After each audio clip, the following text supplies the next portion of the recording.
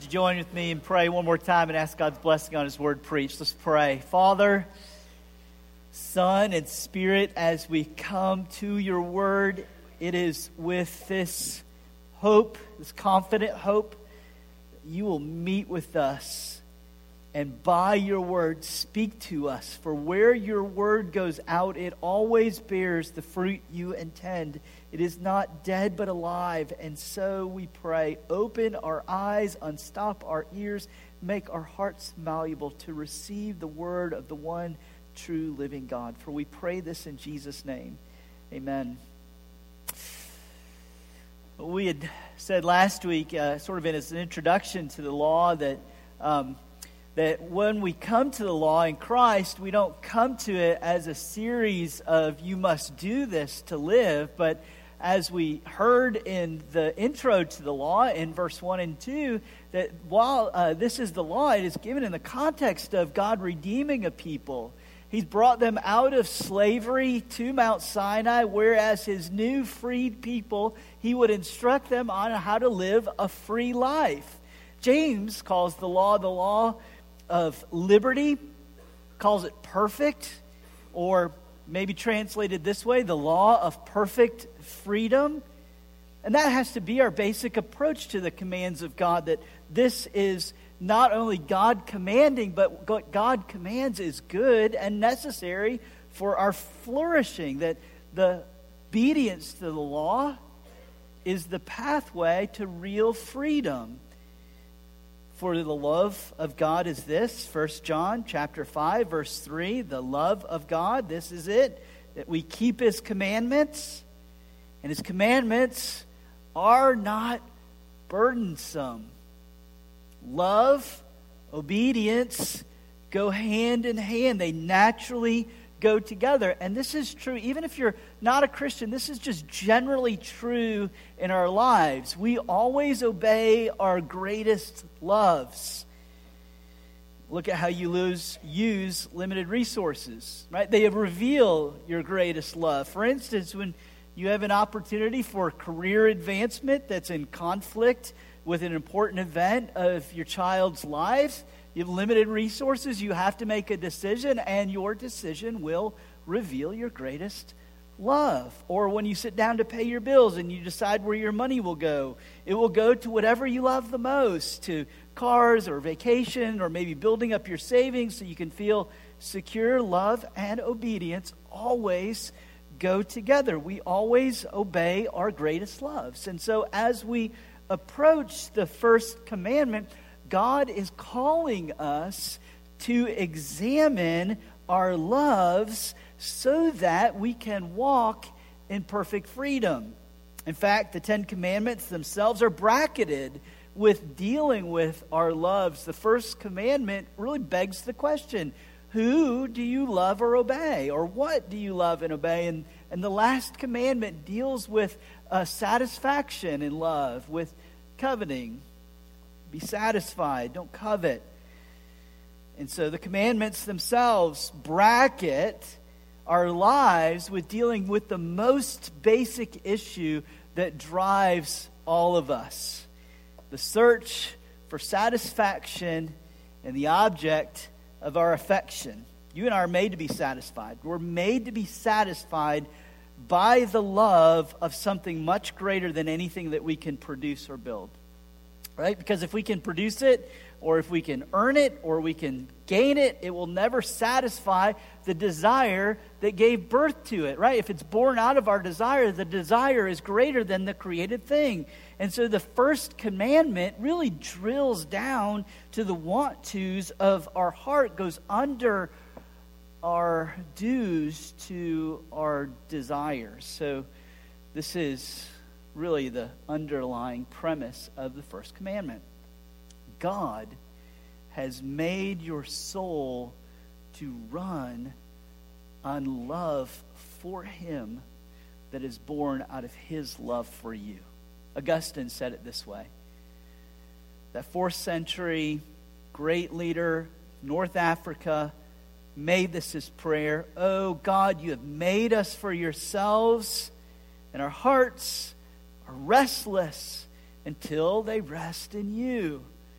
And so here's where we have to start. It's an important commandment, right? Why start here? Why does this, the first commandment, you are what you worship. This is a theme that runs throughout the whole of the Scriptures. It's a thread that connects the book of Genesis all the way to the end of the book of Revelation. You are what you worship. Or to say it another way, worship recreates who you are. And not just this context of us gathering for worship. We've said this a number of times through the book of Exodus. This act of corporate worship actually does recreate us. It forms our affections, our desires. But just in general, in a more basic level, as made in the image of God, we're all worshipers, and the object of your worship recreates who you are. Right? So it's not enough just to simply say, I believe in God. The Bible really presses two questions to that confession. If you say, I believe in God, the Bible asks, which God? And then how do you handle him? Those are the first two commandments. Which God are you worshiping? What is the object of your desires, your affection? And how do you handle him? That's the second commandment. So the commandments really start here because this, to quote J.I. Packer here, this is the fundamental commandment. This is the most basic of the commandments. It's first in importance, he says, as well as order. It's basic to every other. You shall have no other gods before me. That's the commandment. True religion, he goes on, starts with accepting this as the one rule of life. Your God, our God, my God, your God is what you love, seek, worship, serve, and allow to control you. Not just who or what you might confess with your lips, but more basically, who do you love? Who do you seek? Who do you worship? Who do you serve? Who controls you? Now, the first commandment starts here, right? But you might be thinking to yourself, right? I'm not sure that God even exists. I'm agnostic towards the possibility. I'm indifferent. Well, the Bible really kind of presses us and says this: something is your ultimate, right? Something in your life is controlling how you view yourself, how you view the world, what gets your ultimate allegiances. We all have these gods with a little g that function as our gods. So, for instance, if you've seen the latest Facebook series on Tom Brady, Time versus Tom. He's 40 years old. He's the run-up to today's Super Bowl. He's the most successful quarterback in the history of football. He's got one Super Bowl ring for every finger on his right hand. And this is what Brady says about football in Time versus Tom. Quote, he asks this question: what are you willing to do and what are you willing to give up? You only have so much energy. The clock's ticking on all of us. When you say yes to something, you have to say no to something else. I've given my body, my everything, my energy to football. So if you're willing to win against me, you better be willing to give up your life because I've given up mine. That's the first commandment. First commandment, simply put, what are you willing to give up your life in pursuit of? We all have something. I mean, he's speaking here in the language of love and seek and refuge and obedience. My life is governed by this thing, and we all have them. Them in the plural. Not just one or two. There are things that drive our lives. You are changed. We are changed into what we worship. Or as one New Testament scholar puts it this way in his great book on following this theme throughout the Scriptures, really puts it this way: you become what you worship either for ruin or restoration. It sets a trajectory. The object of your worship sets a trajectory. And so the first commandment, the call to have no other gods before me, is really a call to satisfaction. It's a God commanding, be satisfied. Nothing else is worthy of your time and attention and energy and the controlling of your life. We have been made to love the Lord our God with all our heart, soul, mind, and strength. This is what Jesus is calling into question with the rich young ruler when he says, how can I inherit eternal life? And Jesus lays out for him the last few commandments. And he says, I've kept all of those. And Jesus says to him, what do you love and what is controlling your life? Give it up, walk away. And the man leaves sad, burdened, downtrodden. We have these functional worship in our lives. If you're not a Christian, something ultimate other than the one true God, something ultimate is controlling our lives. And again, there usually, for most of us, there are many of them. Calvin called the heart an idol-making factory. There's constantly churning them out. I received an email from a friend one time who was complaining about his neighbor's animals. They're wandering all around his yards. He's like, there are goats and sheep and horses. And so he begins looking into why all these animals are wandering around his yard, and he lives in the suburbs. And so he replies back to me, as I write this, I found out why we had so many animals. There are animal sacrifices occurring right outside my door right now. And we bristle at that. We're more sophisticated and modern. We get a little unsettled that these helpless animals are being slaughtered for the sake of worship. But here's what I thought as I read that. There are sacrifices happening right under my nose right now. I'm willing to inflict emotional harm on my children just to get my life ordered the way I want. Or I'm willing to neglect my flock just so I can be more comfortable and not press into hard situations or have difficult conversations. I am willing to give up my generosity towards others so that I can have the next thing on my list. I am too sacrificing to my gods, because we are people who are in search, a desperate search for satisfaction.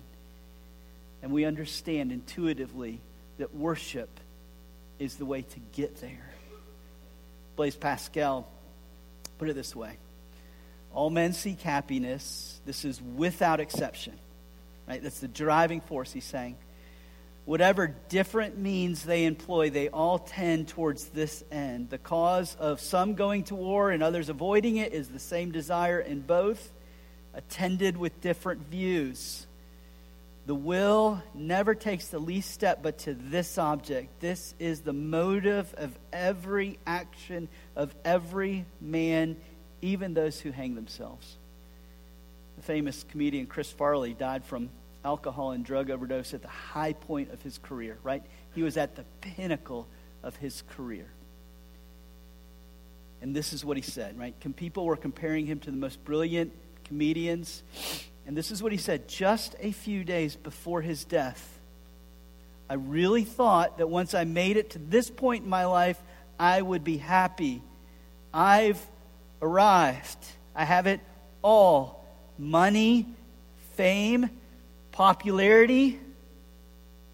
And yet, I'm still searching for contentment in life and the saddest line of it all. And I have no place else to go. What we're talking about here, the problem of idolatry, it's the core problem of all of our drives and all of our lives. Trace any dysfunctional behavior in your life and you will trace it down to an object of worship. And idolatry is worship exchange. It's an instead of problem. That's why the commandments stated this way. You shall have no other gods before me. Literally, the image in the Hebrew is before my face.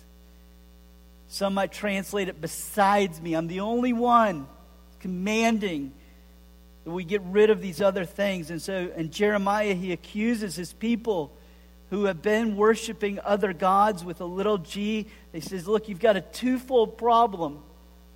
My people have committed two evils. Jeremiah 2:13. They have forsaken me. That's evil one. The fountain of living waters. And have hewed out for themselves broken cisterns that can hold no water. Circling back around to Tom Brady. He's famous for saying, look, this is an interview on 60 Minutes. Why do I have three Super Bowl rings and still think there's something out there greater for me? I mean, maybe a lot of people would say, hey, man, this is it. You've reached your goal, your dream. My life, I think, man, there's got to be something more than this. I mean, this can't be all it's cracked up to be. I mean, look, I've done it. He was 27 when he said that. He's now 40 and still giving life the endless search for satisfaction from football. But don't point your fingers. We all do it. And this is what happens. We get in this endless cycle of promise and disappointment on the treadmill of searching for satisfaction outside of the one true God and His love for us. We get on this treadmill and it exhausts us. So the question is, how do we get off the idolatrous treadmill? How do we get off the sinful first commandment breaking search for satisfaction that would lead to obedience from other things? So I want to give us 5 things that we can do. If you're taking notes, 5 things that we can do to get off of the cycle of promise and disappointment that our idols get us stuck in, right? So here's the pattern. The idol promise is life. We go looking for it. It only dissatisfies us and then drives us into the ground. We become what we worship, either for ruin or restoration. So first thing, you have to break the cycle of promise and dissatisfaction through repentance. Your heart doesn't have room to worship your Savior and the created thing. This is the point Jesus, again, is making to the rich young ruler. You've got to have to turn your back on it. You've got to have to put it down and walk away. You shall have no other gods before me is the commandment to put all of those little gods, all of the idols, down. Walk away. God is a jealous God. He'll give His glory to no created thing. He will not share that space in your heart with any other. He is committed to driving it out of your life and driving them out of the world. Put it down. Walk away. Look at it and say, that's ugly. I don't want it anymore. You can't have both. Just going to stay on the cycle. You can't serve God and money.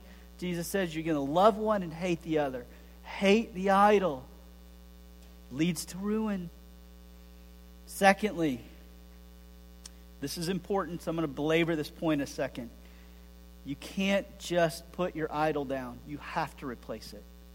You can't just turn your back on it. The heart has to be full. And if it's not full, it will go looking for life someplace else. And so many of you have been stuck in the pattern of the Christian life, just stalling out because you've just tried to turn your back on sin and not replace it with a heart full of the love of God for you. Our hearts always tend towards satisfaction. And so, distinctly learned this lesson when we lived in Florida. Had a small yard in the suburbs. I was that guy who always had a nice yard. And I learned a lesson in trying to keep a nice yard. There was a constant fight against weeds. And I started out just by trying to spray the weeds. But you know what happens when you kill weeds? You know what grows back in their place? Weeds. The only way to drive weeds out of your yard is to make the grass so lush and full that there's no room for the weeds even to take root. Life drives out weeds. The grass will push them back as they flourish and suffocate them so they can't grow anymore. The heart will never be full until Jesus becomes your only satisfaction. You have to turn your back on your idols because Jesus is the only one big enough to fill the void of your longings. He is the only one strong enough to bear the eternal weight of your lives. The only one faithful enough to never let us down. The only one who will love us at our worst. The only one who can make us different because He has eternal life. We can do this all day long. He is the only one that can bear the weight of your hopes and your dreams and your desires. You become what you worship, either for ruin or restoration. And what you are worshiping now, trust, love, and obedience, is setting a trajectory for your future. It might just be a subtle shift that's made now, but as you put it down, pick up Jesus, let your heart fill you. That sets you on one trajectory. Paul says it this way: as we behold the face of Jesus, we're being changed from one degree of glory to another. The psalmist says it about the other trajectory this way. So Psalm 115 is picked up in Isaiah chapter 44 as well. Your idols are deaf, dumb, mute, and blind. There's no life in them. So those who make them become like them, and so do those who trust in them. Two trajectories. Take up your idol, deaf, dumb, and blind, going to drive you into the ground. You'll wither and die and always be dissatisfied as you give your life out for them. Or come to me and drink. You'll never be thirsty again. Come and eat my table. You'll never be hungry again. Come and let my glory fill your hearts. You'll be transformed from one degree of glory to another. That's the second. Third, now these last few are much shorter. Third, we've already hit on this, but I got to say it. Dwell in the love of God for you in Christ. And the reason we have to pull this out and make another point of it is this. Our idols always promise that they will love us back. They have no life in themselves. Your career can't love you back. Your seeking after pleasure can't love you back. Always demands more. They're slave masters who are never satisfied and only want your obedience and never return love.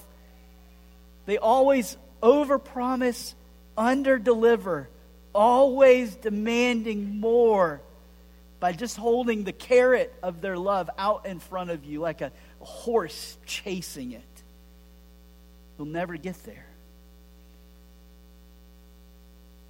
But our idols say this. They always say, obey, and I'll give you my love. And the gospel turns that on its head, and the Father says, I've given you all of my love. All the love that I have for my Son. If you're in Him, I now have for you. I've so loved you. I've given you my Spirit, and that's my love shed abroad in your hearts so that you might know the height, the width, the depth, the surpassing love of God for you in Christ. And now He says, where our idols say, obey and I'll love you, the Father says, I love you. You can't lose that. Now go obey me. God demonstrates His love for us in this. While we are yet sinners, Christ died for us. It's not a carrot that He holds out in front. Satisfaction. It drives us. Fourthly, again, this is important to pull out. You have to break the shame cycle by casting your shame onto Christ. Because not only do our idols, the little gods, promise satisfaction, never deliver, promise love, and never love us back, but they churn in our hearts the cycle of shame. They're shame-producing factories. That's the only thing that they produce in our lives. They're always dissatisfied. They're always crying out, give me more. You've not done enough. They demand that you give more and more and more, and when you don't, they heap shame on your soul. This is, by the way, this is the pattern that addicts get stuck in. It has to be broken or they'll never be free. I get high to deal with my shame, and then I feel shame for getting high, so I get high again. And we're all addicts stuck in this cycle. I'm going to pursue my career. Well, you can always get higher and better. There's always somebody higher and better than you. And it drives us. I feel ashamed for that. I'm not as good as I should be. I'm not as good as a mom as I should be. I'm not good as a dad as I should be. I'm not as good as a Christian as I should be. Cycle. Shame heaping on your head, and it spirals into despair. But this is where Jesus so radically says, look, I'm the living God, and I've died to take your shame onto me. Naked and ashamed, he hung on the cross. Why? To give those who trust in him all of his glory. You'll sit, if you trust in Christ, you'll sit on thrones and judge nations. Great glory and honor. You'll reign with him forever and ever in the new heavens and the new earth. Great glory and honor. Why? Because he died a shameful death so that you could be elevated as sons of God and have brought into the Father's delight. Fifth, lastly, move towards God in your suffering so that you might gain its treasures.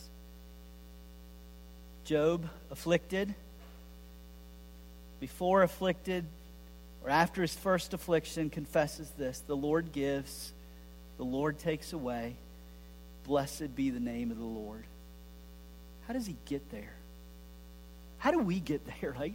How do we get to the place where we're willing to say, God, give, take away, doesn't matter. I've learned the secret of being content in all situations by seeing this. Suffering is only God cutting the heads off your idols. Suffering is the place where our false gods come to die. And the things that you thought would come through for you when you're suffering, you realize they don't. And when God looks at you in the midst of the suffering, he's saying to you, look, I love you enough. You don't understand the thing that you're doing to your own heart, trying to get life from it, but it's killing you. You don't even see it. I'm going to afflict you to cut its head off. So that we can say with the psalmist this. This is Psalm 73. My flesh, my heart, my fail, but God is my strength of my heart and my portion forever. For me, it's good to be near to God. I've made the Lord God my refuge, that I might tell of all of your works. Look, Asaph, Psalm 73, he doesn't get there until he experiences suffering. If you want your heart to leap for joy, you've got to let God afflict you, to cut the heads off your idols, so that you could say, it's good for me to be near to God. Let me pray. Father, as we have come to your word, certainly you have convicted us, and that is a good thing. And I boldly pray that you would convict us so deeply of our breaking of your command, that we would have no place else to turn for refuge but you alone.